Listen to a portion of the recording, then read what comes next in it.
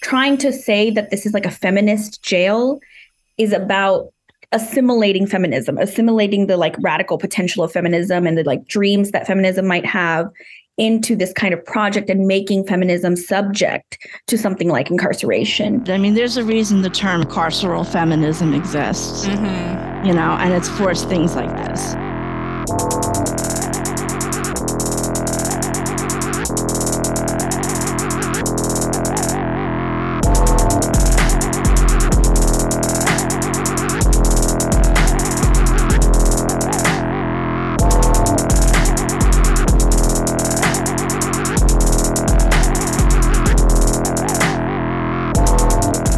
Welcome to the Death Panel. Patrons, thank you so much for your support. We couldn't do any of this without you. To support the show and get access to all of our weekly bonus episodes, become a patron at patreon.com/deathpanelpod. If you'd like to help us out a little bit more, share the show with your friends, post about your favorite episodes, pre-order Health Communism, and request it at your local library, and follow us at deathpanel_. I'm so excited today to be joined by two guests to talk about what are sometimes called carceral humanist reform projects, or reformist reforms, which are projects that, under the guise of, quote, addressing needs or creating humane replacement for incarceration, only truly strengthen the gateways of imprisonment and the sites where it happens. Our first guest, Mon M., is an abolitionist organizer and member of No New Jails Network. Mon is also the author of a recent op-ed arguing against so-called humane jails published in Teen Vogue called Feminist Jail Proposals Contribute to Mass Incarceration. Mon, welcome to the Death Panel. Hi, thanks for having me. Thank you so much for being here today. And our second guest is Diana Joy. Diana is a prison industrial complex and coercive psych abolitionist who organizes with Survived and Punished New York. Diana, welcome to the Death Panel. Hi, thanks so much for having me too. I'm so glad to have you both here today to have a discussion about the harms of carceral humanist reform projects and also how to recognize these kind of reforms for what they are when they're proposed. And I'm excited for us to talk together about some of the lessons that we can learn from past movements who have named and fought against reformist reforms and persistent carceral logics throughout many different campaigns in the past. But to start us off, I think it would be great to ground the discussion in this recent proposal for such a reform in New York City.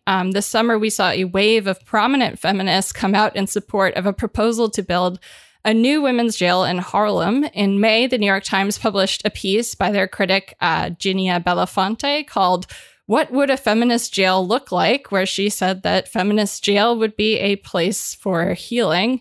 That one was rough to read. On June 15th, Gloria Steinem wrote a public letter urging the New York governor and New York City Mayor Eric Adams to act on this proposal, saying that the proposed jail supported the political aims of the feminist movement and that the goal was to bring dignity, safety, and justice to people. And basically, the plan is to open a so-called humane women's jail facility in a recently closed facility on 110th Street called Lincoln Correctional. And it's framed as part of this sort of larger humanitarian mission to close Rikers in some ways. It's framed as sort of a necessary response to conditions within other facilities. And this is a sort of, very insidious proposal. And it's something that is not a new proposal. This is something that over decades, there are all sorts of things like this where you see, okay, we've got overcrowding in XYZ facility. And rather than questioning why, maybe that facility is overcrowded, the campaign becomes, okay, so like, what do we need to build to deal with this overflow? And the idea is sort of, if you build it, it will be filled. And that's sort of one of the logics that I think we're going to be talking about today and trying to expose. So, Mon, I wondered if you wouldn't mind sort of starting us off by talking a little bit about New York City's proposal to open this new jail for, quote, women and gender expansive people that they are calling the Women's Center for Justice. And then after that, maybe we can talk about how this jail sort of continues carceral violence and is not a solution, just more cages. Yeah, definitely. And thanks for the introduction. I think a good place to start is at Rikers, which is the notorious penal colony that communities in New York have been trying to shut down and resisting in other ways for well over 50 years, basically since it was created as a response to another more notorious penal colony that existed before it, Blackwell's Island. One of the facilities on Rikers is the Rose M. Singer Center, which is also informally known as Rosie's. And Rosie's, it was designed specifically for women and later for what they say are gender expansive people. So designed as a holding cage for people of marginalized genders. And Rosie's, like the rest of Rikers and like many of the other jails that have operated in New York City, including the borough-based jails, including the Women's House of Detention, which closed several decades ago. But Rosie's, like all of these jails, is overcrowded, like you said, but just plain crowded.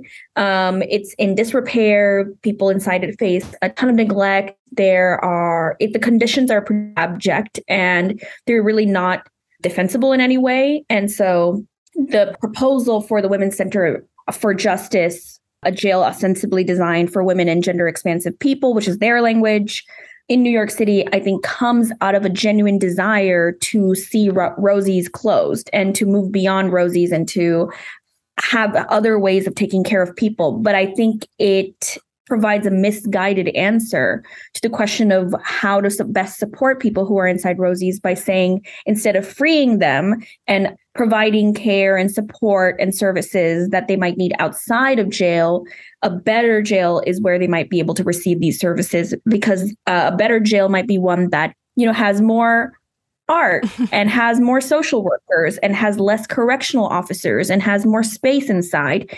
And I think one of the reasons that these proposals are so complicated is because no one wants to be in the position of advocating against something that might be nicer for people who are having to deal with such terrible conditions. But when we're talking about proposals like this one for a women's jail, for a feminist or so-called trauma-informed jail, for a therapeutic jail, we still have to see it as part of a larger system of incarceration and criminalization that don't really undo the reasons that criminalization is happening in the first place. Right. I really appreciate the way that you frame that as looking at the wrong problem and trying to solve the wrong problem. And this, ultimately is a kind of reform that it seems at face value like, okay, we have conditions in this facility that are abhorrent. We need to stop that. But the answer that is always seemingly proposed is just to build new facilities, not, why are people in there in the first place? Diana, I wonder if you could talk a little bit about how you see these carceral logics reflected in the proposal itself, to, instead of working towards delivering care, to be sort of branding prisons as a site of care within the proposal's framework itself. Yeah. So what always frustrates me about these policies is that rather than, like Mom was just saying, asking the question of how to get care to people without incarceration, it's always focused on how can prisons and jails be more treatment focused, be more, and it's just this, like, that's the thing, is this carceral logic, is this focus on all this money that goes into policing in prisons and jails and incarceration, rather than going into things that would make these things more obsolete and less necessary. Like, there's a part of me that's like, well, fund mental health treatment, non-coercive mental health treatment for people before they wind up in prison. If someone is dealing with trauma, find ways to help them process that trauma before something happens that causes them to be incarcerated for reacting to that. Or my area of organizing is with criminalized survivors, with people who've experienced gender-based violence and then have done things to survive that have caused them to be criminalized and incarcerated. So, for example, if someone is living, this is where the carceral logic comes in.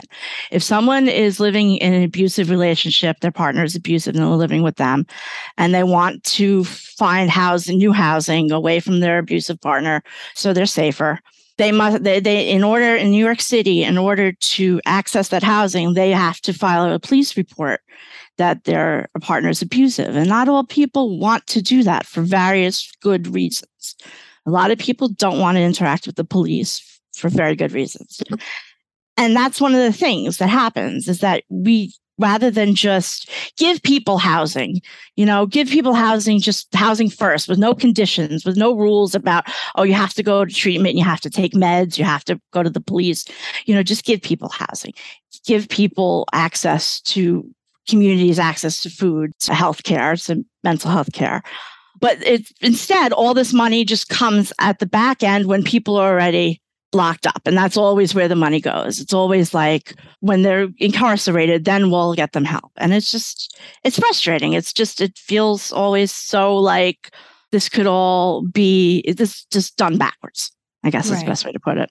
No, I think that's a great way to put it, that the money is all being spent almost at the wrong part of the process by the state. The state prefers to, invest in building carceral facilities than invest in distributing resources for survival.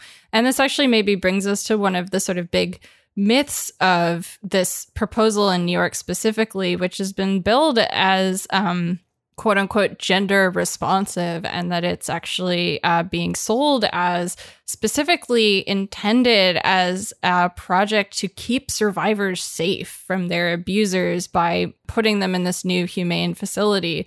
Now, this kind of framework of this being for someone's own good, I think often hides the fact that like a lot of people in this scenario who are going to be in this facility are people who are in pretrial detention. Is that correct? Yeah, that is correct. When we're talking about people who are being held pretrial, which is not everyone in Rikers, but it is the majority of people held inside Rikers in the borough-based jails in New York, it means that they have not been convicted of anything, and that trend would persist for this jail as well. And I think that's really important because it just sort of this idea of like the sort of women's jail being like specifically this intervention to protect survivors and keep survivors free from their abusers, is in this context of also pretrial detention. And the decision to enforce pretrial detention is something that in and of itself could be a site for these, a different type of reform. But in the sort of policy landscape that we're working with, frequently what we'll see is instead of anything that's seeking to sort of address why jails are full of people being held for pretrial detention and why do we actually need to sort of hold on to people in this capacity, instead all that money is sort of pumped into, well, okay, like sort of how do we, as you guys were joking, like how do we get better art on the walls or make sure to sort of have this facility like reach these kind of aesthetic normative standards that have very much to do with almost putting people on the outside at ease that they aren't being abusive. And we know that like any cage and any jail and any prison in and of itself is abusive and harmful. Yeah. Yeah. I mean, that's the thing. The idea that like there's Monica Cosby, who is a criminalized survivor. She's a survivor of intimate partner violence who was incarcerated, has basically said that the violence of the state and that the state enacts on people, especially women who are incarcerated, is equal to the violence of intimate partner violence. That's the thing. It's like, the idea that they're protecting people from abuse is laughable given that incarceration and confinement is abusive in and of itself and traumatic in and of itself. That's the other big thing. They're talking about healing trauma. You can't heal trauma in a traumatic situation and in an unsafe situation, which is what confinement and incarceration is. And that's the thing. It's like this is a different form of abuse, but it has the same effect. It's just abuse that's legitimized by the state. Right. Because, I think what we're sort of talking around right now is that in a lot of these cases, right, like whatever initial harm that someone's experiencing, like obviously putting them into a situation of confinement while they have to wait whatever process of going through their trial process, dealing with the kind of like state aftermath of whatever reason that they've been criminalized, like throughout this entire time, right, we make these decisions to sort of confine people that we say is out of safety, right? And what it does is it creates not only sort of trauma of its own making, but then this kind of like almost humanitarian mission to sort of rescue people from like the bad guards at that one facility or this one bad facility. And it allows us to sort of paint, you know, Rikers itself as the problem and not the conditions of confinement itself.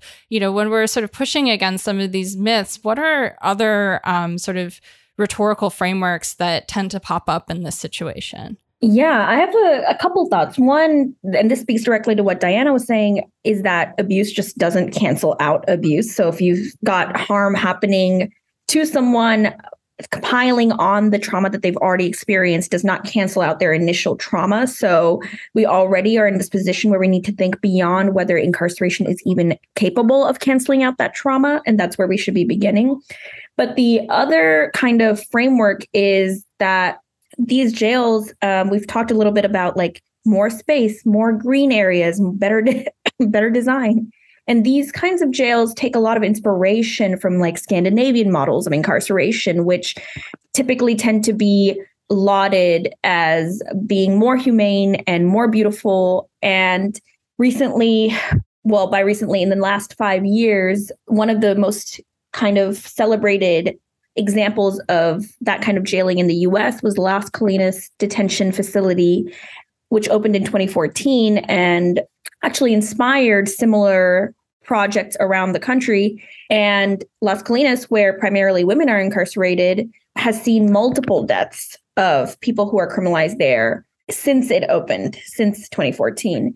And so the story of Las Colinas, I think, is important because here's a jail that was designed to be more humane, that was supposed to be responding to the needs of specifically incarcerated women, and has produced immense trauma in just 8 years. And I think it kind of gets at this idea that survivors are going to receive the care they need inside the jail because we have survivors who are self-harming and, you know, committing suicide inside jails. One of the other myths that I think is associated with this one that's kind of parallel is that basically right now in New York City, they're trying to make sure that corrections officers are not associated with the Women's Justice Center. I don't know if they've successfully managed to make it so that there won't be any DOC staffing at the Women's Justice Center, but even then, just having social workers and having nurses inside the jail doesn't actually make it not a jail anymore. I think we've talked in this conversation already about the fact that because so many people are being held pretrial, it means that they're still moving through the system. When they come out, they've been arrested, they have a record, they've had interactions with the criminal punishment system, they potentially have fees associated with the time that they spent going through this process or with incarceration. Maybe they were taken away from their families. Maybe they're going to be punished by the family policing systems for the fact that they went through this process. So even if there is to be a better jail, so-called, or a more humane jail, it doesn't actually change the fact that the jail is still part of a larger system where people are still being coercively criminalized and still facing the repercussions of ever actually being criminalized in the first place. So from what I've gathered from hearing some people from Beyond Rosie's, who are the folks, some of the folks behind pushing for this women's jail, say is that they're the only place that there would be guards would be the perimeter outside of the building, which would still be guards, corrections officers out on the building. And the other thing I want to say just quickly about social workers is that they can be very carceral. Social work was actually born in a very carceral role during the beginning of the Industrial Revolution. You know, they were eugenicists for many of them. They were there to kind of quell unrest among workers during the Industrial Revolution. And then also, I mean, I'm not going to get into much detail, but I've been in psychiatric treatment centers where it was staffed by social workers and, you know, nurses and stuff like that. And some of those were against my will, and they were very carceral feeling. They were just like I said just in a panel when I was talking about this, that the turn of the key in a psychiatric setting is no different than the turn of the key in a jail setting. It still locks you in.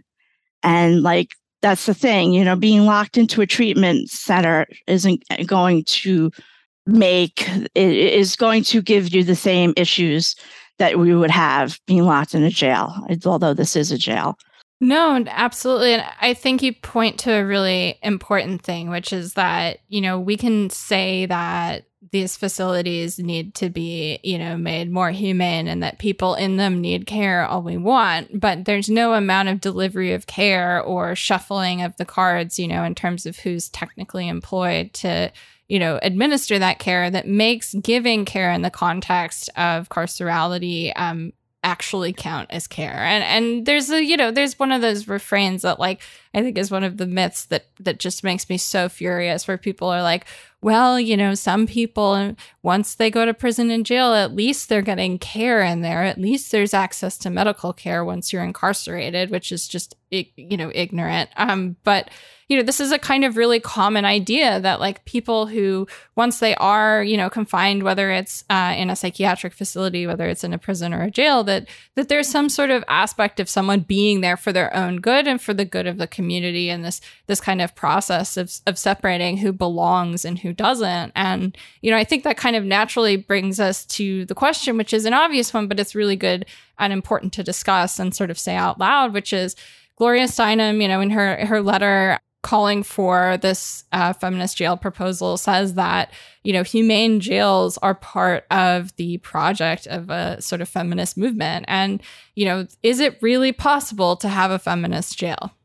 I guess where I'll begin is that part of the reason that it's important for systems of death making, policing, criminalization, incarceration, militarism to incorporate these like kind of progressive narratives is because that's how they continue to innovate and continue to re-legitimize their application for like changing social and cultural circumstances. So what I mean by that is that it's important for New York City to meet the ways in which trans people, gender nonconforming people, intersex people, cis women are being criminalized, abortion seekers, mothers, refugees, are being criminalized in the city with the new technologies. And like, I see the proposals for women's jails that are more humane, or for so-called trauma-informed jails, or for like jails that have better mental health support, as ways of innovating around incarceration so that it's applicable to new communities that are being criminalized. And obviously, gendered punishment has always existed. These communities have always been criminalized, in particular, the ones that are Black and disabled and poor. But I think trying to say that this is like a feminist jail is about assimilating feminism, assimilating the like radical potential of feminism and the like dreams that feminism might have into this kind of project, and making feminism subject to something like incarceration. It's a way of like co-opting and diluting the demands that people have been making for hundreds of years around gender justice and disability justice, and making it so that incarceration is seen as like a relevant solution to the problems people have raised. So I say that to say, can jails be feminist? Is like already once we start asking that question, we're already kind of like meeting that co-optation where it is, rather than being like, we're not even having that conversation. We like, that was never, this was like never relevant. Like we were never talking about this kind of feminism. Yeah. Like nobody wants your feminist jail. Like, please stop. Yeah. And so like, it's like the terrain on which we're even engaging is like already been conceded, because now we're suddenly talking about feminist jails. But also more kind of like moving on from that like kind of meta level, like also in New York City, for example, family policing still exists. The criminalization of sex workers still happens. Mothers are being incarcerated. Abortion seekers are still being criminalized. Trans people are still having difficulty like accessing the care they need, medical care, free care. And so this idea that the city would suddenly be able to like slap a feminist label onto something like a jail when there's, people of marginalized genders being criminalized and oppressed in other ways is also laughable. Because if like the city is feminist, why not invest in all of these other ways that feminism has always demanded and actually support people in all these ways. There's just like a level of hypocrisy here that is like, okay, we can't even talk about it like this. Let's start talking about decriminalization of things like survival, like Diana was talking about. Yeah. And I just want to add, I mean, there's a reason the term carceral feminism exists, and it's for things like this. And, there's always been tension between carceral feminists and other feminists, many abolition feminists, Black. And that's the other thing, too, that we really need to acknowledge, that this is all very rooted in anti-Blackness and in ableism, and in the combination of the two, because they can't be pulled apart. And everything Mon said is true. Like, sex workers don't need treatment. They need either the ability to do their work as safely as possible, or an alternative way that they can make as much money, if that's what they want. Trans people don't need treatment in a jail. They need medical care, then they need protection from, danger from other people in the state. And that's the thing for carceral feminists. I'm trying to remember what the phrase is.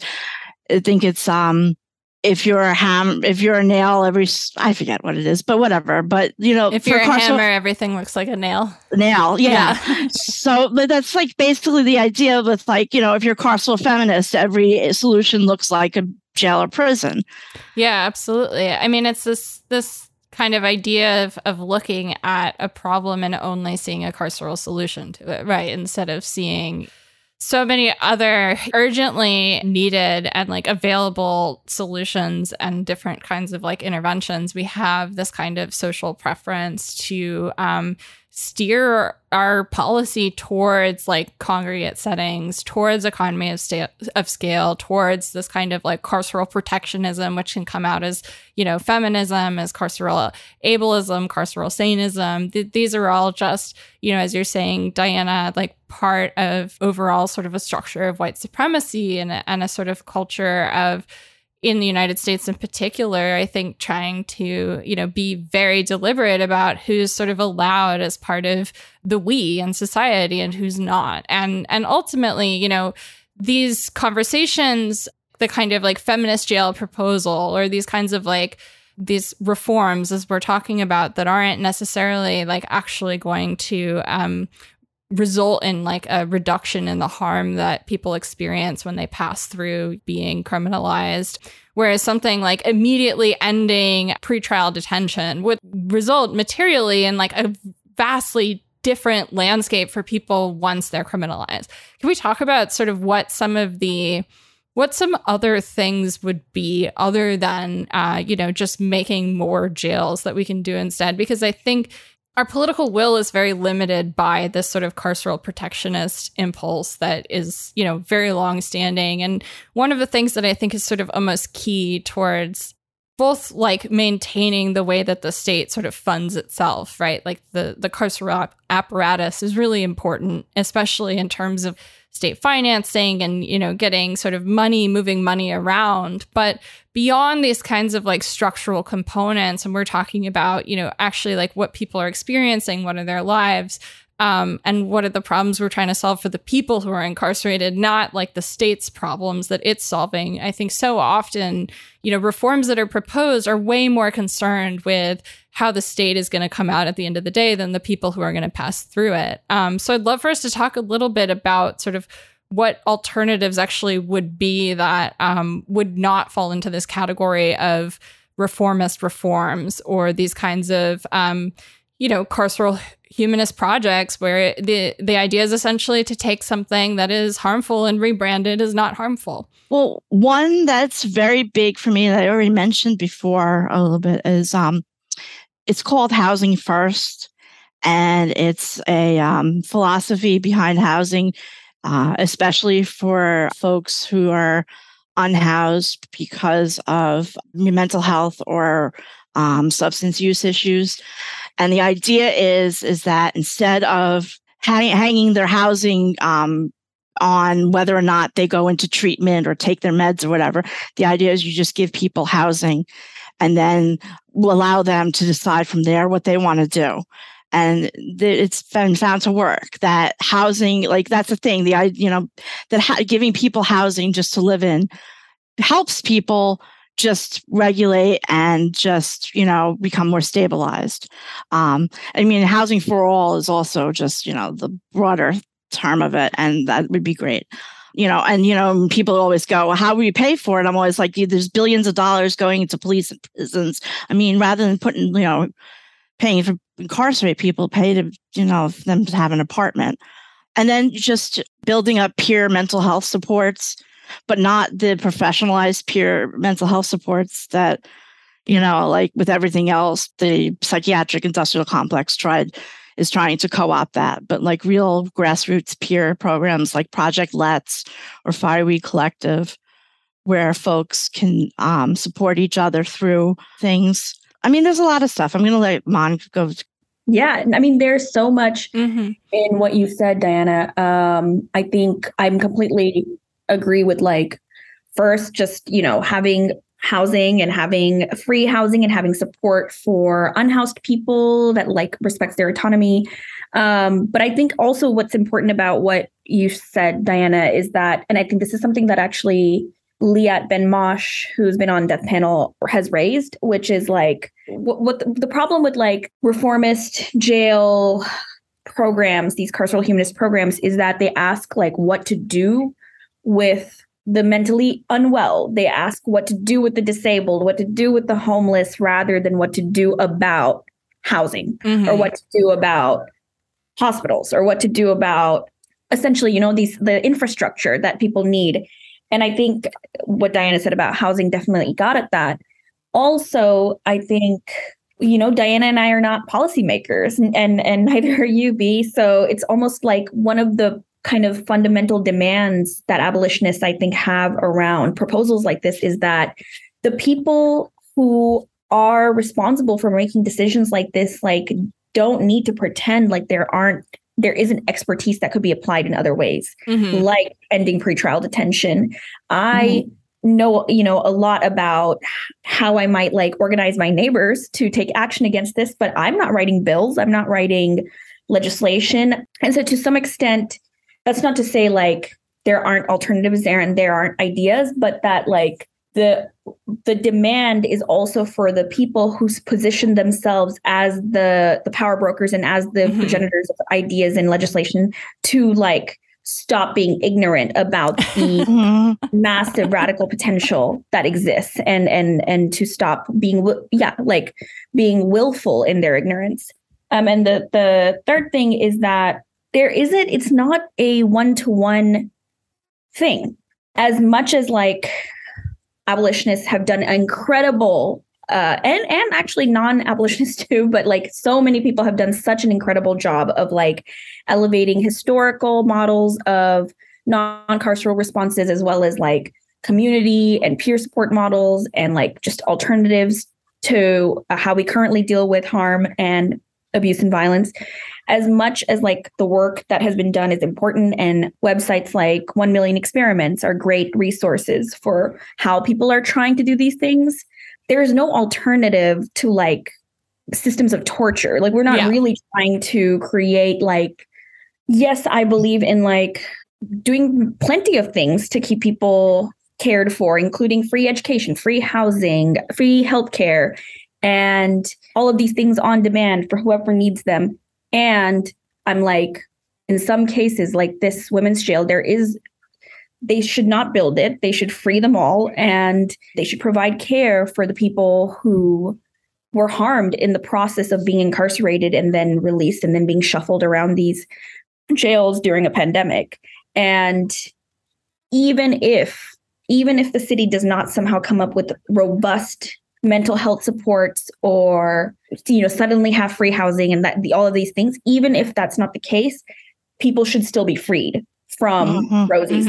One of these is not contingent on the other. And so yes, I completely agree with we need to be creative and experimenting and coming up with ways of dealing with harm. And when it comes to thinking about jailing, even this jail, right? The women's jail that's being proposed is supposed to be a alternative to what's inside Rikers. And so we're constantly proposing the alternative to the alternative, we risk kind of limiting our own imagination.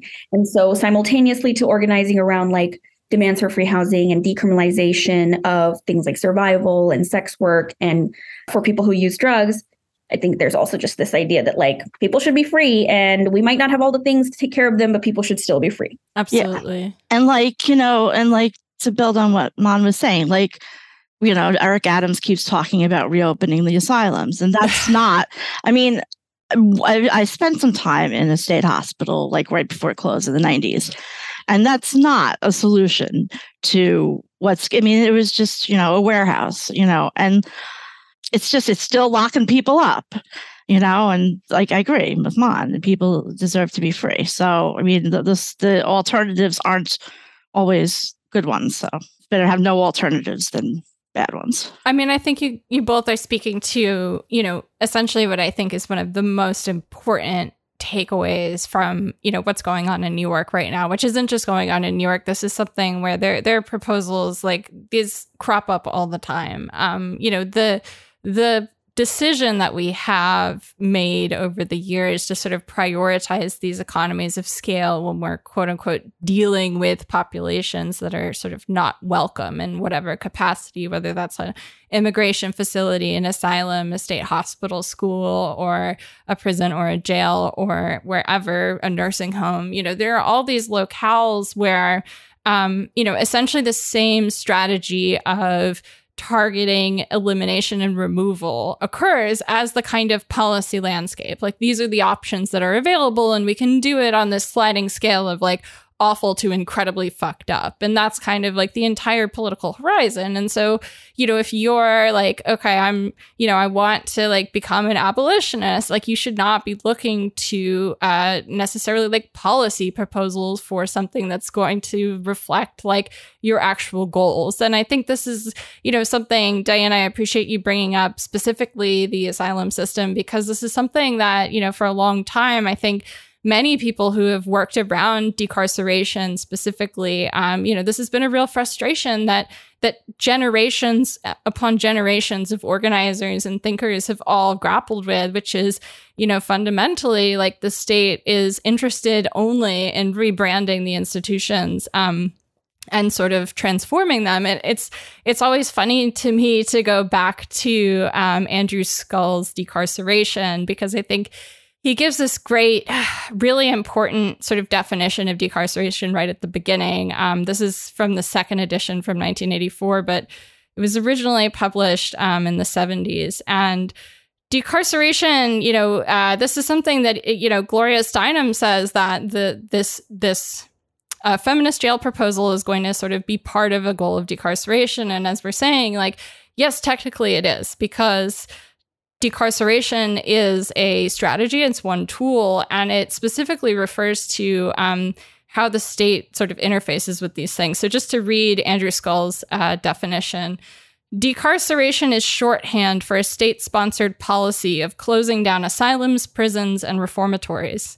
He continues, much of the time, it appears as if policymakers simply do not know what will happen when their schemes are put into effect, nor do they seem concerned to find out. And so this is kind of this narrative that we see repeat over the years of sort of like, oh, there's a problem with this one prison. It's horrible there. It's time to reform it. Let's make it better by opening a brand new shiny prison and sort of repurposing these old buildings. I mean, this is a process of essentially kind of creating these systems, right, that evade accountability over the decades as they're rebranded. And fundamentally, these sort of warehousing models are never going to give people care, no matter how much we say they're for care. And so one of the things you do in your piece, Mon, that I really appreciate, the piece for Teen Vogue that I talked about at the top, is you really get into, what exactly sort of do we mean when we say decarceration versus abolition? And I wondered if you wouldn't mind sort of speaking on that for a second, because I think if you aren't necessarily someone who's doing this work, and if you aren't someone who, for example, maybe is like deeply into looking at the history of institutionalization or something like that, you might hear decarceration and think, oh, that's closing prisons and jails. But, as we were saying, sort of this specifically refers to when the state is sort of making policies in order to do this. And so therefore, there are these important ways to sort of understand how decarceration in and of itself should not necessarily be the kind of like goal that we see ourselves as finding comrades through, because there are many types of decarceration, and some of them, as we're sort of saying and as we've been outlining, are not necessarily going to result in what we want, which is to free people. Yeah, I think that's a really good and like very, very central question, I think, around all of these proposals.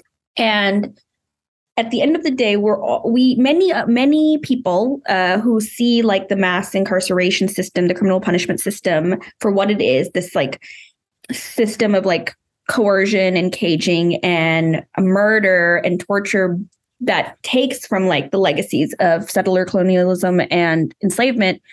Many people see that and then differ on what to do about it. Mm-hmm. And one of the things that like I think I talked about in that article, and I think a lot of abolitionists talk about, is that the how of how we close down jails and prisons and what we do is just as important as like doing it. Mm-hmm.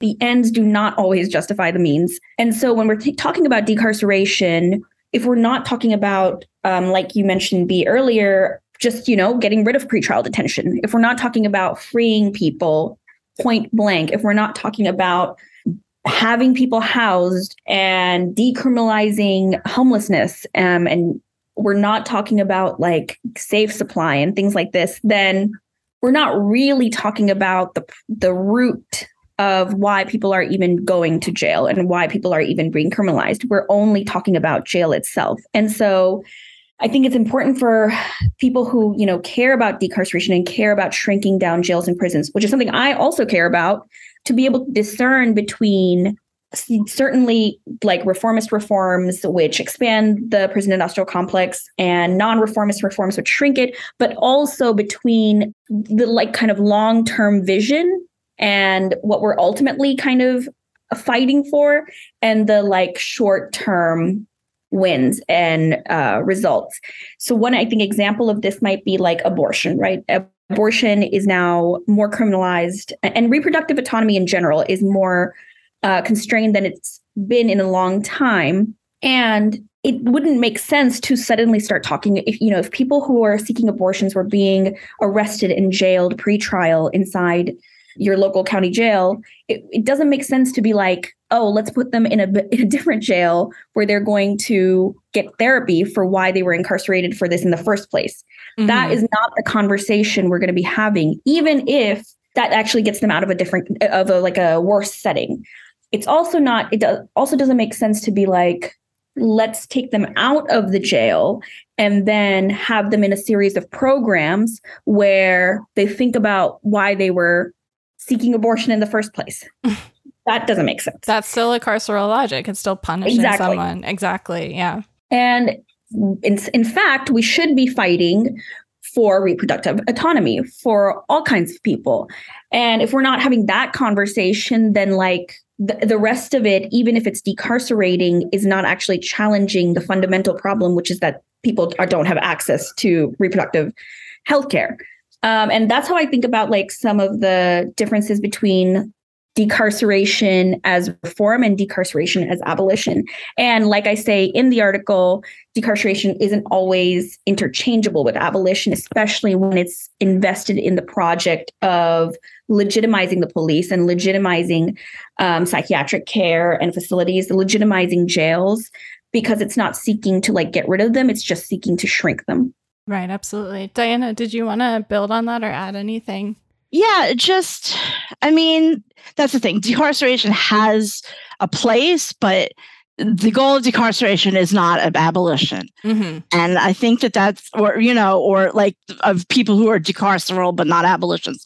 It's not abolition. And, they still feel that prisons and jails have a place. And, Mon and I as abolitionists don't.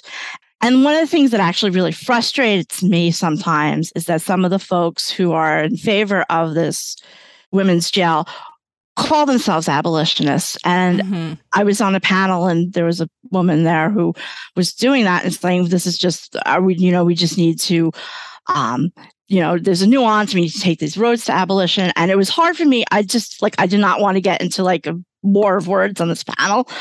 But that's the thing. It's like, all right, if you're decarcerationist, call yourself decarcerationist. Don't call yourself an abolitionist. And that's the thing. And then yes, and there are different aspects to decarceration, as Mon was talking about. Right. And I think it's important to sort of think about, decarceration itself as a kind of strategy that, as we're saying, is specifically talking about closing institutions in collaboration with the state.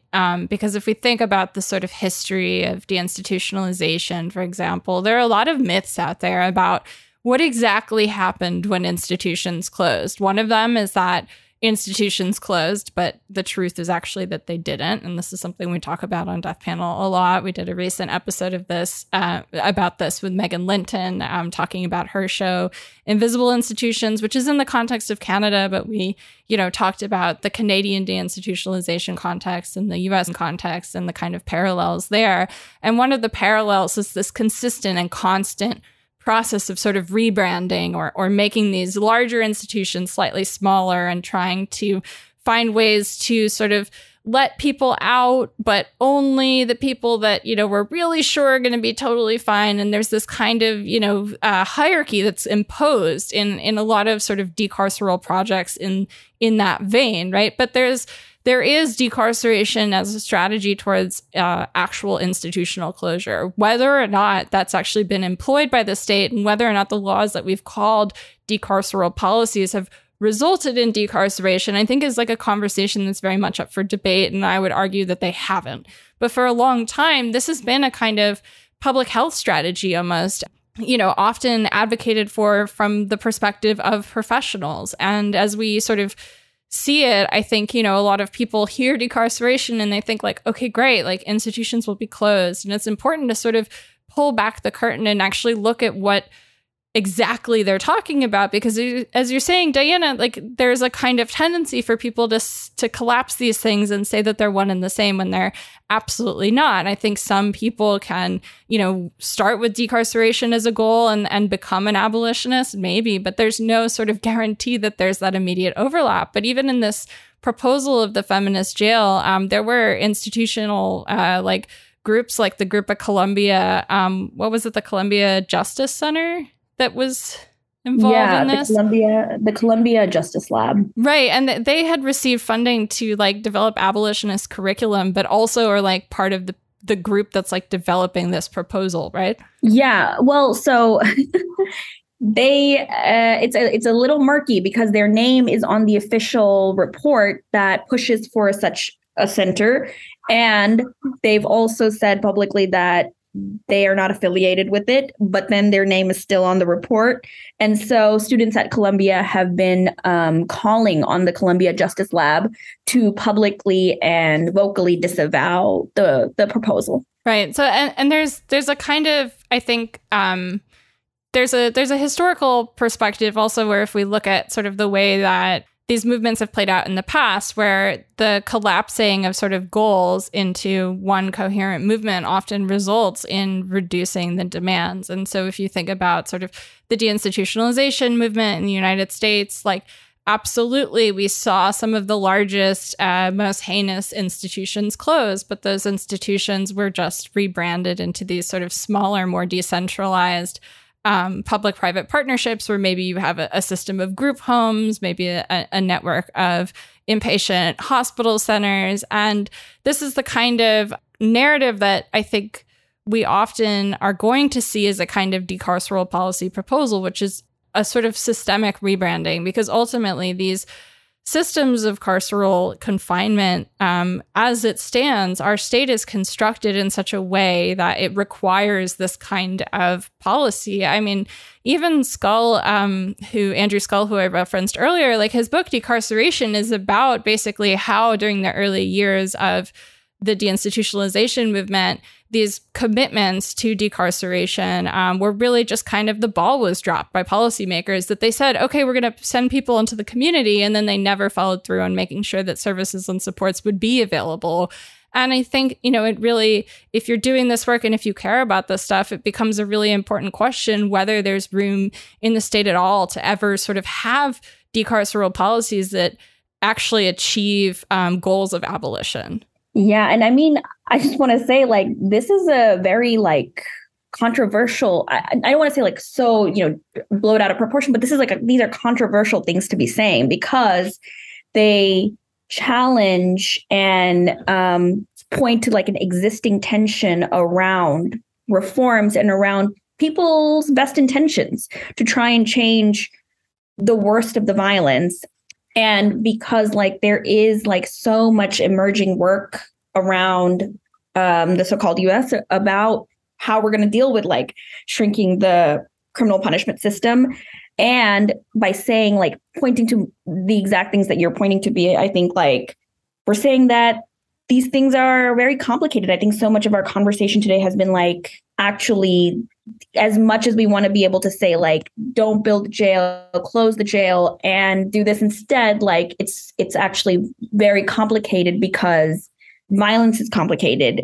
And if we start with, like, just free them all, at least we have, like, a central demand to organize around that isn't just like, how do we build a better jail, or how do we build something better than this? Right. And one thing I kind of wanted to add also, I didn't know if we were going to go back to it, is it's really helpful that you used carceral humanism to frame this conversation, which is, like, a term that James Kilgore came up with, who has been writing about this for many years, specifically in a piece called Repackaging Mass Incarceration, referring to the idea that jails can become providers of mental health care, and also specifically carceral sanism and ableism. I think these three kind of, along with, like, obviously carceral feminism, like Diana talked about, these 3 and 4, like, phenomena, I think, are helpful to structure the way we think about what we're opposing when we say, like, we oppose reformist reforms, because they point to the fact that, like, the way society, the government, the state think about and address disability at all is at its core violent and inappropriate and gendered and raced and classed. And so I think, like, I just wanted to kind of flag that I think even when thinking about decarceration, like, acknowledging, like, these things like carceral humanism and carceral sanism and ableism are at play helps us be like, okay, this is what we're opposing. And this is, like, why, because at the root of it is, like, ableism. At the root of it is, like, patriarchy and cis heteropatriarchy. So well said. Absolutely. I think, Mon got to it. But yes, I mean, that's the thing. The state basically has 2 modes of dealing with disability, either completely ignoring it or criminalizing it or demonizing it in some way. Like, the entire disability justice movement is about pushing back against this narrative that disability is a problem to be solved. And, like, as a disabled person, sometimes it's hard. It's like, yes, I want support with my disability, but I also want to just be able to live my life. And that's sort of, like, kind of what, like, and that's the thing, the carceral sanism, the carceral ableism is just like, well, how, like, first they pathologize people and then they criminalize them. And it's just like, well, we've got to put them somewhere. And it's like in, like, either a hospital or a group home or a prison or jail. They have to be somewhere. They can't just, like, I always think about, there's a poster that's like, it's an anti-policing poster. And it says, what if you're on a bus and someone's talking to themselves, and you just leave them alone and let them do that, and everyone gets to where they're going and everyone has a perfectly fine day, rather than you calling the police. And that always gets to me, because it's like, that's the idea. It's like, someone's talking to themselves. I mean, that's not an automatic sign that there's going to be a problem, and you just let it, just don't always have to criminalize everything. And I think that's, yeah. No, absolutely. And I mean, one of the ways that Liat Ben-Moshe has defined carceral sanism is in the past, I really appreciate, I have a quote here. I think this was from a piece that Ben Moshe co-authored called Carceral Protectionism and the Perpetually Invulnerable. But in it, they write, quote, "Within a carceral protectionist framework, perpetual invulnerability is relationally applied. It's racially constructed, related to pathologization, parentheses, queerness, disability, madness, and deployed through criminalization. Carceral protectionism is about discourses of protecting the, quote, innocent from the, quote, dangerous body minds, and also from protecting people from their own danger and for their own good, including medication, psychiatrization, and placing in custody." And it's this real idea, you know, as we're talking about, that these carceral logics and these kinds of carceral frameworks, whether it's saneism, humanism, feminism, ableism, these are essentially descriptive of certain ways that the state makes decisions about how to handle certain populations, how to certify certain population and populations as being either dangerous, not dangerous, welcome or unwelcome in the quote unquote community. And I think it's really important to sort of, when we sort of talk about what our goals are, as we were saying earlier, it's important to be on the same page, I think, with people you're organizing with, because what happens very easily is you could sort of come together around a reformist proposal and work with people, you know, maybe to pass a public option. Let's say you're doing healthcare organizing and you come together and you're working with all these people and you pass a public option. Well, you may have way more common in your organizing goals with people who are doing abolitionist organizing than with the other people you're working on this reformist campaign, because at the end of the day, you know, if we're actually sort of seeking to build these worlds that are not so brutal and cruel and harmful, then we not only have to sort of build new things, but as Ben Moshe says, I think very well, we also have to be ready to destroy things. And we have to, I think some of us need to be, you know, willing to make decisions to not work with people who want to rebrand these institutions, who, you know, work with people who want to broadly refuse carceral logics and look for ways to sort of collaborate between movements there, rather than, I think, the kind of model of organizing around issues is it's very siloed. You know, you're sort of used to seeing like, okay, we have a health reform, so we're going to get kind of like all of the different health reform orgs together, and everybody's going to kind of like come in with their own perspective on this one issue. You know, that's the kind of organizing that is perfect for neoliberalism, because you're going to end up with these rebrands, these reformist reforms that are then sort of co-signed by like a political range of different groups with different goals, who are all like, in theory, stakeholders in the same issue. But sometimes I think what's really important and rarely talked about is that simply being a stakeholder is no guarantee of any kind of politic. Like, being a stakeholder does not mean that you have a liberatory political goal in mind. And at the end of the day, when it comes to things like decarceration, that's incredibly important.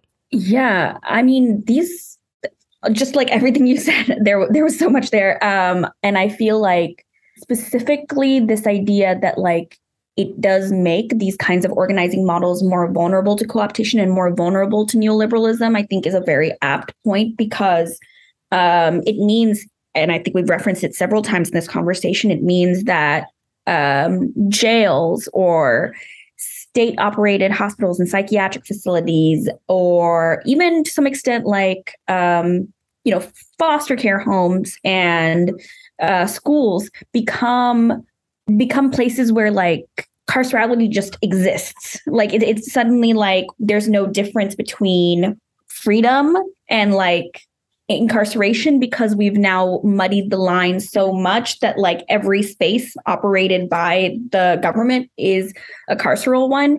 And that's the only way you can receive any kind of services, if you kind of concede or agree to participate in the like carcerality of everyday life and like are okay with that happening. But I also think that these are really uncomfortable realizations, because especially for organizing, when you're talking about about stakeholders, for example, I think it's really complicated to come to the table, right? And with like people who are formerly incarcerated, people who do use drugs, people who are sex workers, people who are disabled and who are pushing for these jails, or people who are currently incarcerated inside somewhere like Rosie's and who are like no, actually, I would prefer to be inside a better, nicer jail where I'm getting therapy.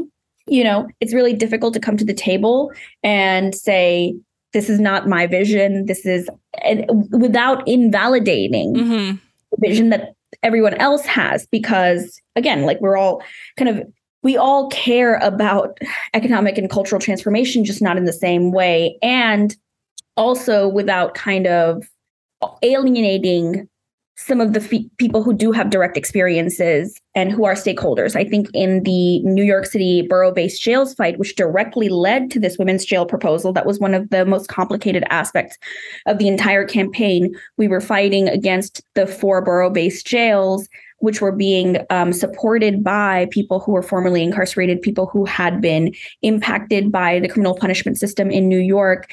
And repeatedly they said, oh, your abolitionist opposition to these borough-based jails is an idealistic and unpragmatic one that doesn't care about the conditions that people who are inside the jail are actually facing, doesn't care about real solutions that can happen soon. And by soon, they meant 2027, I guess. But yeah, that was the tension.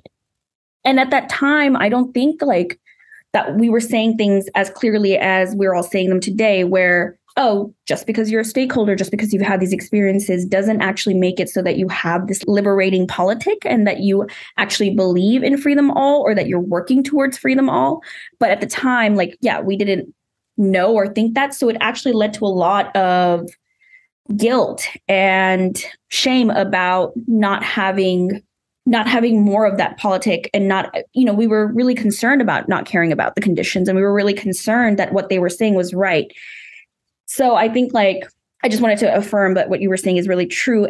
But when it comes to the actual organizing around like something like this Women's Justice Center, or organizing around the borough-based jails, it becomes very uncomfortable. It becomes uncomfortable for the abolitionists who are trying to push for something bigger. It becomes uncomfortable for like reformists and people who are really invested in decarceration, because they don't want to accept that their plans fall short of actual liberatory potential.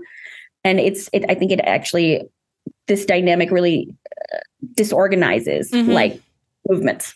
No, I think you hit on something that's so crucial and difficult, right? Because obviously this kind of need to balance like the immediate and the long term is always going to be one of the most difficult questions if you have a kind of political praxis where you are pushing towards a kind of goal like free them all, because you have to hold these two things like simultaneously. I think this is also really common if we think about sort of like healthcare reform, right? Like a campaign to expand Medicaid, I think is not hurt by a campaign for Medicare for all, that there's a kind of complementary framework where there can be these movements, that push for bigger, more sort of expansive long-term liberatory goals. And I think a lot of, the kind of organizing mindset is that we're all obviously hoping that we can all be on the same page today. But I think part of it is also sort of trying to, resist austerity mindsets and sort of zero-sum logics that sort of pushing for more expansive vision somehow takes away from dealing with immediate harms. And this is, I think, a kind of, it's a difficult balance that I think so many people right now are trying to work towards finding room for in their organizing, because it's going to be important, I think, especially in the context of, dealing with climate crisis or dealing with situations like incarceration, or, for example, like congregate settings like nursing homes and things like that. I think part of what our like sort of social and political machine pressures us into is like this mindset that there's going to be one right answer, and not sort of many things that are going to bring us towards what is ultimately a goal, and not a sort of policy goal, but like a broader goal about how we want to live and how we want to live together in a world. Yeah. And also, like, Mon was referred to the 2027 deadline. And like at the time, a lot of the folks who didn't want the borough-based jails built were like, they probably won't close. They're not going to close Rikers in 2027. That's, not going to happen. And it looks like it's not going to happen. And also, I have to get this out. It just occurred to me. But, Mon was talking about better art on the walls. when I was in the state hospital, they actually went out and bought some nice art to hang up. And within days, most of it was stolen by the staff. So, wow. Yeah. So, I mean, Well, I think, I think recognizing resistance to plans like the feminist jail, as a concept, like resisting to engage with these reforms in your organizing, I think, it doesn't mean that it invalidates the experience of people who are doing that organizing. But it's important to have people who are saying, stop building new prisons, in addition to people who are calling for reforms. And I think part of the way that these logics persist is because the idea of carceral protectionism kind of forces you to say there's only one solution and it's whatever is the most immediate. And that's kind of what this logic demands, is actually that kind of immediacy that is part of how it perpetuates itself. Yeah, and I think also solidarity with Black liberation movements and Indigenous liberation movements, and solidarity with like poor people and trans people actually, and like abolition, calls on us to be kind of creative in the ways that we respond to these things without being like, it's not a matter of being like, oh, I'm invalidating that person's experience, but more like I'm rejecting the premise on which all of our experiences are being tokenized to kind of prop up these like harmful and violent and carceral structures and these like carceral logics, like Bea was saying. And I think like my thinking about this is still growing, but one of the things I've come to understand is that even this concept of like the directly impacted and like who is it supposed to be at the table? Like I completely believe that like people who have been incarcerated and who have survived incarceration and who have survived a psychiatric coercion should be at the forefront of creating solutions. And I also believe that like criminalization is actually universally impacting all of us in ways that, I have friends who are being criminalized currently. I have friends who are receiving diagnoses that could lead to like them being violated in different ways. And how I've started to think about it is that I'm not going to concede the possibility of kind of liberatory solidarity with people who are incarcerated to carceral nonprofits or to the state. I think that like it's still possible to be like at the table with someone and tell them they're wrong and recognize that like we've been set up in this like structure by something more violent than just this moment. Yeah, absolutely. And I mean, it's, I think part of it too is that one of the reasons why these disagreements can feel so alienating is because the pressure is so high, because these systems as they exist now are maximizing violence. They've been turned into these efficient machines for disciplining labor, disciplining behavior, disciplining, gender presentation. Our criminal system has a long history. Our system of incarceration has a long history that, is unfortunately at this point, I think, a structure that in the future is going to be one of the biggest fights to dismantle, because it's something that is integral to the foundation of capitalism. And, it's okay if your organizing is not sort of towards a free them all goal and you want to work on something immediate, but, you have to recognize at the same time that these larger goals and these longer term goals, they don't take away from anything short term. If anything, it's crucial for those short term campaigns that are working on doing things for the immediate to have these longer term goals. I mean, what makes something look feasible other than it being, proposed relative to something much bigger and more expansive that's also being pushed for? I mean, I think this kind of idea of feasibility towards the lowest common denominator, towards the status quo as much as we can, is one of the ways that hegemony perpetuates itself, and these harms and logics of carcerality perpetuate themselves. And I think I appreciate the discussion in your piece, Mon, specifically around the word decarceration itself and what that means as a strategy, because these are the kinds of things that I think are just so important to look at and tease out, when we're looking at policy and trying to think, how does this, abstract sort of framing that is going to come top down from the state, materially, how is that going to affect my life? I think these are the questions that are so important to consider.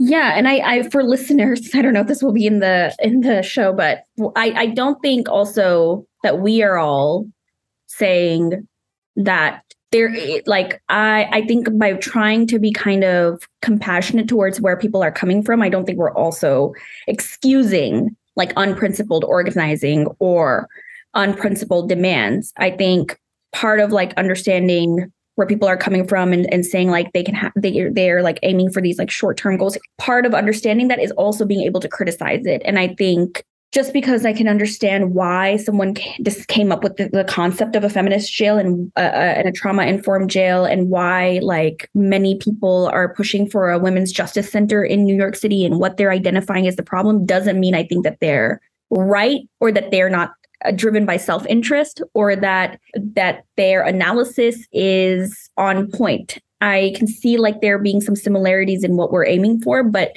overall, I think it's unprincipled, and I think we just kind of have to sit with that. No, yeah, absolutely. Yeah. I mean, you know, the austerity brain and the carceral logics is just, feeds so much. And I mean, that was the thing. It's like, I can appreciate where they're coming from. And not too long ago, before I became an abolitionist, I probably would have said, oh, this is a good idea. But, you know, no, it's not. And I'm going to continue to say it's not, while recognizing and understanding that, you know, the state kind of sets up certain binaries and people sort of, you know, fall into those binaries. And sometimes they do have their own self-interest. Like you brought up the carceral nonprofits, who are a lot of the people being involved in this. And I mean, I could sit there and be like, all right, I get where you're coming from, but no, you're wrong. And continue to beat the drum of just spend the money in communities. Don't spend it on incarceration. Yeah, it doesn't matter what it costs. The goal is freeing everyone, free them all. It doesn't matter what it costs. Exactly. Maybe as a kind of last thing, if we could talk about some of the other campaigns that are popping up, like the one in New York, because you write, Mon, in your piece about a couple different things that are actually ongoing right now as well. Yeah, definitely. I mean, this proposal for the Women's Justice Center is very similar to a proposal in Austin, Texas, where they're also pushing for a trauma-informed jail, not specifically for people of marginalized genders, but, you know, as like kind of a mental health expansion. And both in the Teen Vogue piece and then another piece that I wrote for Inquest, I have talked about like mental health jail expansion as like corollary to gendered punishment and kind of like feminist-esque jail expansion. Another place where that's happening is Orange County, California, where the Stop the Music Coalition for several years has been fighting against a mental health jail expansion. The Orange County Board of Supervisors chairwoman had actually said that they need to have more psych beds inside the city. And that's basically where that plan came from. And their sheriff kind of affirmed this by saying that the Orange County Jail has become the de facto mental health hospital of Orange County. And so that's one place where that's happening. Another place is Santa Clara, where they've launched a campaign for the last year, I think, fighting mental health jail expansion. Also in New Orleans, where for years, literally many, many years, they've been trying to push against a mental health jail expansion.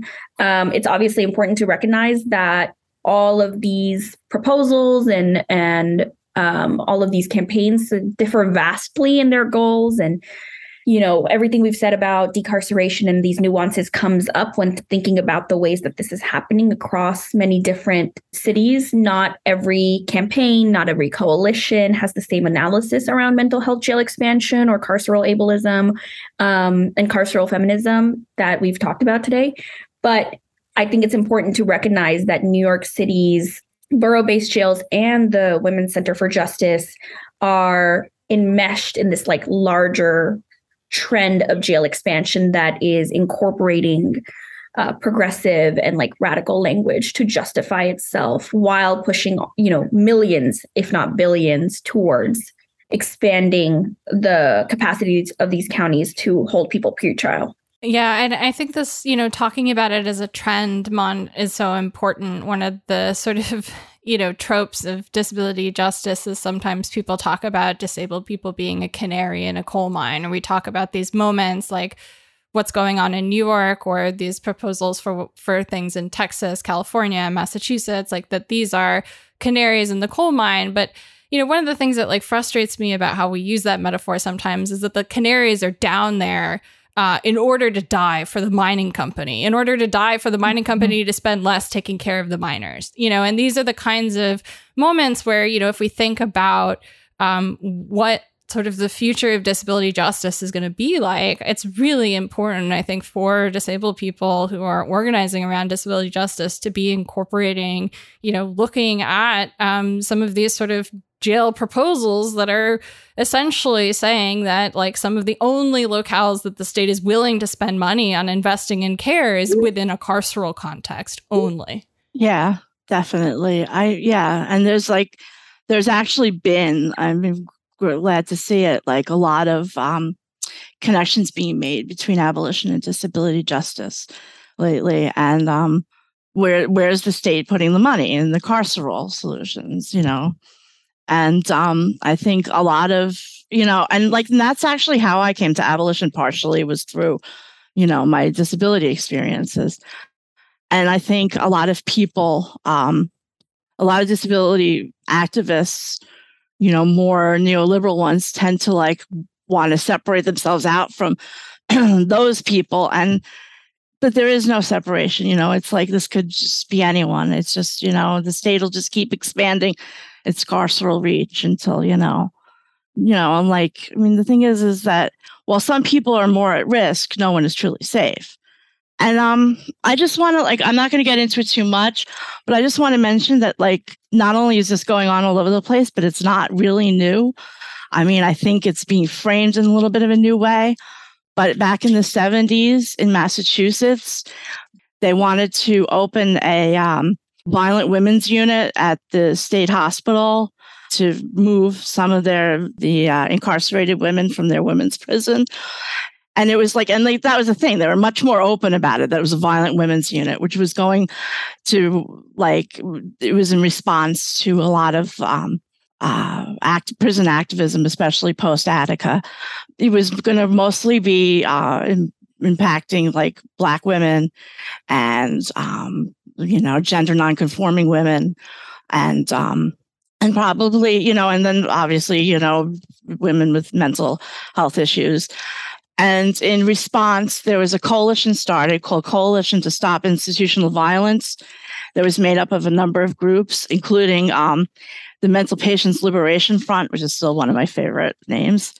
And they pushed back against it, and they built a really strong, there's a chapter in Emily Thuma's book, All Our Trials, Prisons, Policing, and the Feminist Fight to End Violence, all about how they pushed back and how they organized what they were called 10 taxpayer groups, where groups of 10 taxpayers would get together and go and speak in front of Department of Public Health officials. And so I'm just going to read a quote. One quote from one of the 10 taxpayer group meetings said, "Asking a woman to stop being violent when she's constantly the focus of daily violence within and outside of existing institutions is the same as asking her to commit suicide. Not only is there not a need for a center for violent women, there's a very real danger in creating one." And they were actually able to keep them from opening that unit. So, so there is precedent both for this happening and for there being organized resistance that stopped it from happening, that shut it down, which is great for us, to hold on to. Absolutely. And I think, it's one of those things where if you go back and you start looking at the organizing that's happened in decades past against things like this, you see a lot of movements dealing with similar issues. I pulled something that I thought you'd appreciate, Diana, which is from the Women's Prison Coalition newsletter, spring 1978 edition. And so this was about a campaign in California. And they say, once again, the law and order forces in California are pretending to solve the problems of poverty and crime by building new prisons. The CDC claims that new prisons are needed because existing prisons are overcrowded, run down, and located far from urban centers. But new prisons will not necessarily mean better prison conditions or the tearing down of old prisons. New prisons will cause more people to be locked up under the same intolerable conditions that exist now. And, just to tie it into the sort of framework that we talked about, which is like the process of building itself, like means that it's going to be filled. And it's important to sort of think of these things as, ways that the state is not just spending money, but deciding to construct itself through the sort of carceral logics of containment and of needing to remove people in order to make a safe society, instead of reconceptualizing what safety means, which I think ultimately, is what abolition demands of us. Yeah, that quote could have been written today. I mean, that's the thing. Totally. Yeah. I mean, it sounds like it's talking about the campaign that, the jail proposal that we just have been talking about, but it's from 1978. Yeah, and it's from a different prison. Yeah, and it's a prison, not a jail campaign. So, and this is stuff that, just, I think sometimes it can be like overwhelming to look back and see like, oh, these things have happened before. But, just as these are strategies that, politicians and liberals are going to try in order to rebrand over and over these institutions that are fundamentally violent that we want to end, it doesn't mean that we can't sort of be inspired by the strategies that stopped them in the past as well and iterate on that in our own organizing now. Yeah, and I appreciate you both kind of naming that. Even as we see like the trend of, we can like identify the trend of jail expansion, we also can see this as like a continuation of a long-standing effort and a long-standing logic of white supremacy. And I think in New York itself, right, like Rikers itself and Rosie's itself was a response to something more violent, supposedly. And it was a response to calls for reform and calls for closure. And similarly, the Women's House of Detention, which I know, Diana, you have talked about a bit with me, was also designed as like a jail that would be for specifically people of marginalized genders. And it closed, I think, less than 50 years after it opened, because it was so notoriously violent and it was so notoriously abusive that it couldn't even sustain. So it's honestly incredible to see nonprofits and justice labs and corporations push for something like this Women's Justice Center. It's like they've never taken a look at history. They have no concept of what happened before 2001. And that's why I think also we can identify it as opportunism. Well, before we wrap, are there any final takeaways or points that either of you wanted to make? I guess I would just say that in terms of treating trauma, I just don't see there's any way that a place where you're being forcibly confined can do that. And that also the types of treatment that best deal with trauma, I doubt are going to be treatments that are going to be available to folks there. And so I really just see this as it's just going to be another way of just sort of like trying to pacify people as much as they can until they release them back on the street with maybe slightly more skills and slightly more, support than they had before. But I just don't see this as a situation that's going to work in the long run for the women and gender expansive people it's supposed to be working for, even if it was a good idea in any other sense. Like, even if it was done absolutely perfectly to the T, that there's no way fundamentally that it's going to achieve what it's promising to be. Exactly.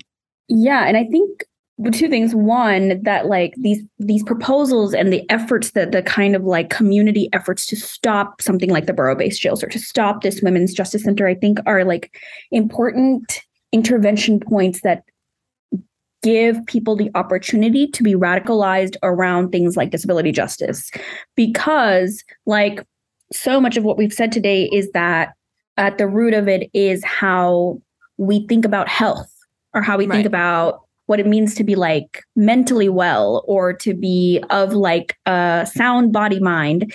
And I think these moments where people start to get mobilized around something like a mental health jail expansion or a trauma-informed jail or like a so-called feminist jail are opportunities for people to be radicalized around what gender even is, what health even is. And I think that is what is like most exciting to me about some of these campaigns. And the last thing I'll share is that one kind of ultimate sort of narrative that I think diminishes so much of this logic, and that I think is really important for campaigns and organizers to internalize, is that promises of better healthcare and better support cannot excuse the lack of that support right now, and in fact undermine any kind of care that the city is professing to have. And I think that has been a really powerful narrative for organizing around, because if New York City, if Eric Adams, and if New York State, if Kathy Hochul and all of the city council members care so much about providing a better systems and better care and more social workers and all of these things to people who are incarcerated inside the borough-based jails, then they would be doing that now. They wouldn't suddenly become more caring in 7 years. They would be doing that now when the crisis is at its worst level in like a decade. And the fact that they're not providing that care or letting people out now or doing anything about the fact that, you know, someone is dying like every month inside Rikers just completely undermines anything that the Women's Justice Center or the borough-based jails are supposed to promise. Yeah, absolutely. Definitely. So thank you both for coming on today and having such a wonderful and, you know, nuanced discussion of this incredibly, you know, frustrating and sort of complex and spiraling issue, right? I mean, these kinds of, as you were saying, Mon, you know, this is ultimately like we're having a conversation about what health is and like whether or not we can be healthy in a world that has prisons and jails that prefers carcerality and confinement as a kind of means of policing the population rather than finding ways towards the public health, towards like supporting the collective body and towards building, you know, means for people to survive. These are sort of the really important conversations that I think, you know, it gives you, you know, a moment to react when these shitty proposals happen, but it also gives you a moment to think really creatively. I mean, I think one of the things I always think about is, Mon, you were involved in the 8 to Abolition campaign, which, you know, is ultimately in response to, you know, some sort of shitty liberal proposal, the 8 Can't Wait proposal that was put out in the wake of the George Floyd uprising. And, you know, even though it was a reactive moment of organizers basically being like, well, fuck you, that what you're proposing sucks. Here are 8 points that are way better. You know, it is still a kind of moment where, it does allow people to sort of be plugged in, to learn, to expand and grow their politics and their organizing towards, you know, bigger goals that probably are only going to strengthen the things that they were already doing. And yeah, you know, these proposals are frustrating and they can be depressing, but at the same time, they can be these moments of galvanizing, you know, movements that can come together in order to sort of think towards a better and, you know, actually just future, whatever that actually means. Yeah. I think it's been so refreshing to hear you both talk about some of these things in such a nuanced way. There's actually a lack of spaces to have these conversations very honestly, even though they are like at the these are like the most predominant and emerging tensions around like anti-jail and abolitionist pretrial criminalization organizing. There's actually a lack of spaces where like people are honestly naming these tensions and being uncomfortable with the things that they force us to confront. So I really appreciate it. Well, thank you both for doing that with me today. Yeah. Yes, thank you so much for having us. Mon, Diana, thank you so much for joining us today. It's been absolutely wonderful. If you want to follow Mon and Diana, you can follow Mon on Twitter at Semicool. That's CEMICOOL. And you can follow Diana at DianaJoy23. If you'd like to support the show and get access to all of our weekly bonus episodes, become a patron at patreon.com/deathpanelpod. Share the show with your friends, post about your favorite episodes, pre-order Health Communism, and request it at your local library, and follow us at deathpanel_. And as always, Medicare for all now, Solidarity forever. Stay alive another week.